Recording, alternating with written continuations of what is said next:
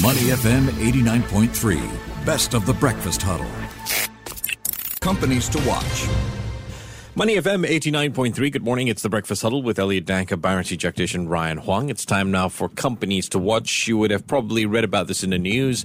Long-running bidding war. And it looks like now SPH, the SPH acquisition saga, that is, finally moving into the voting stage. Yes, indeed. The company announced it will exercise its right to terminate bidder Keppel Corp's offer while making preparations for shareholders to vote on Cuscaden Peak's rival offer.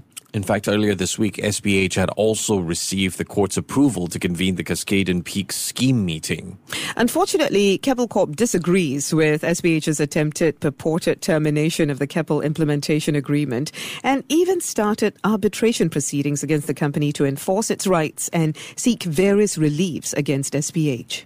Terence Chua, Senior Research Analyst for Philips Securities, is on the line with us right now to give us a little bit of insight on this. Terence, good morning. How are you? Morning, great, yeah. Let's set things in context, Terence. First up, could you perhaps explain the rationale behind SPH's decision to exercise its termination rights? There are two reasons for this. The first is that when they compare the two deals, the Keppel and Cuscaden deal, the deal from Cuscaden is more superior than Keppel, and that's the reason why they decided to terminate the Keppel deal, since in their view, there's no need to vote on the Keppel deal.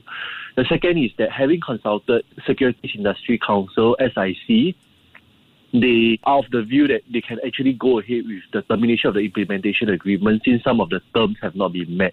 So they proceeded to cancel the terminate deal. Some might say, though, putting the order of the court aside, that shareholders should be given the right to choose between the two offers on the table. And in fact, by doing this, you're depriving shareholders of those rights, and it goes against shareholders' interest. What do you think, though? Yeah, I think I agree with this. I think shareholders, the deal from Cuscaden and Keppel was first put to shareholders around October and November, and it's been about 4 to 5 months. I think shareholders have been able to read and educate themselves the merits of both deals. So they are making an informed decision on this. So they should have the right to vote on both offers. All right, Terence, naturally, or as expected, Keppel Pegasus does not agree with the termination of this agreement and maintains that SPH is obligated to put its offer to a vote, this in accordance with the terms of the agreement. Why does Keppel Pegasus believe that there is this obligation?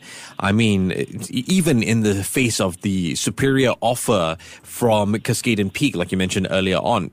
Explain to us how this part would work. Yes, naturally, Keppel would think so. The reason is because there's slight differences in the deal tabled by Keppel and Cuscaden. And one of the main differences is that the Keppel deal does come with some shares from Keppel REIT as well. And so, as a whole, Keppel still feel that their deal presents a compelling offer to SPH shareholders as compared to the Cuscaden offer. So they feel that SPH shareholders should get to vote on this, mainly because they do feel that the Keppel REIT shares that will be offered to SPH shareholders offers SPH shareholders longer value in the longer term. But considering where we are now, Terence, is there really any way to change the situation to give shareholders that right? It's difficult to speculate right now in terms of what the decision of the arbitrator will be. So we would just have to wait for what the arbitrators say. And the reason why we can't speculate is because there are a lot of things that are not being said, such as what the terms of the implementation agreement are and what are some of the things that have not been met. Right. Oh, so you're saying that this is despite the fact that SIC had no objections on their exercise of the right to terminate the implementation agreement. So for some reason, Keppel probably sees there's a need or there is something in there to continue pushing for these arbitration proceedings. Yes, you're right. So, but we're not certain at this moment what these things are beyond what the two companies have already said. Okay, we can't speculate on that. Fair enough. Well, some analysts are saying maybe SPH should not have consulted the SIC on the termination. What do you think? No, I think they should have, but I think what Keppel, they should have because they need to know what to do.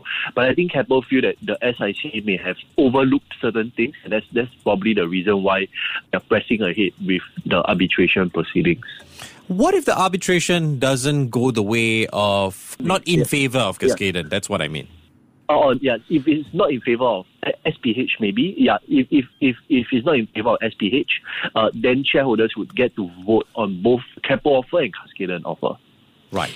Now, Terence, it was reported in late January this year that the full year earnings at Keppel Corporation exceeded the $1 billion mark. This was the first time in 6 years. They had a robust performance from all of the group's business segments. With that in mind, to what extent do you think SPH actually made the right decision to terminate Keppel's takeover offer? I mean, was it wise to do something like that?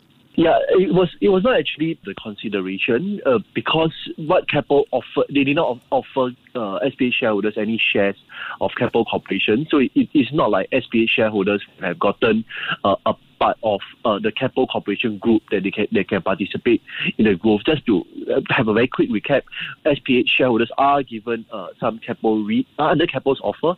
They're given some Keppel REIT shares, SPH REIT shares, and some cash offer. So theoretically, the results of Keppel should not affect the value that they are getting from Keppel. Okay, Terence, let's take a look at Keppel Corp. They last traded at 6.08, while SPH last traded at 2.33. Which of the two would you be keen on buying? Any thoughts on these prices? I think, like you guys rightly mentioned earlier, Keppel Corporation reported a very robust set of results. The results was a huge turnaround from the loss that they made from 2020, and all their business segments are humming along very, very strongly. And for financial year 2022, we're still expecting very, very record profits from Keppel, especially as compared to FY21. So we're still bullish on Keppel. We have a buy rating on Keppel at $7.07. We think SPH is just a small arbitrage opportunity. So our money's with Keppel. All right. Thank you very much for that analysis, Terence. Terence Chua, Senior Research Analyst at Phillip Securities. You have a great day ahead, Terence. You too. Thank you. Before acting on the information on Money FM, please consider if it's suitable for your own investment objectives, financial situation, and risk tolerance. To listen to more great interviews, download our podcasts at moneyfm893.sg or download our audio app. That's AWEDIO. Available on Google Play or the App Store.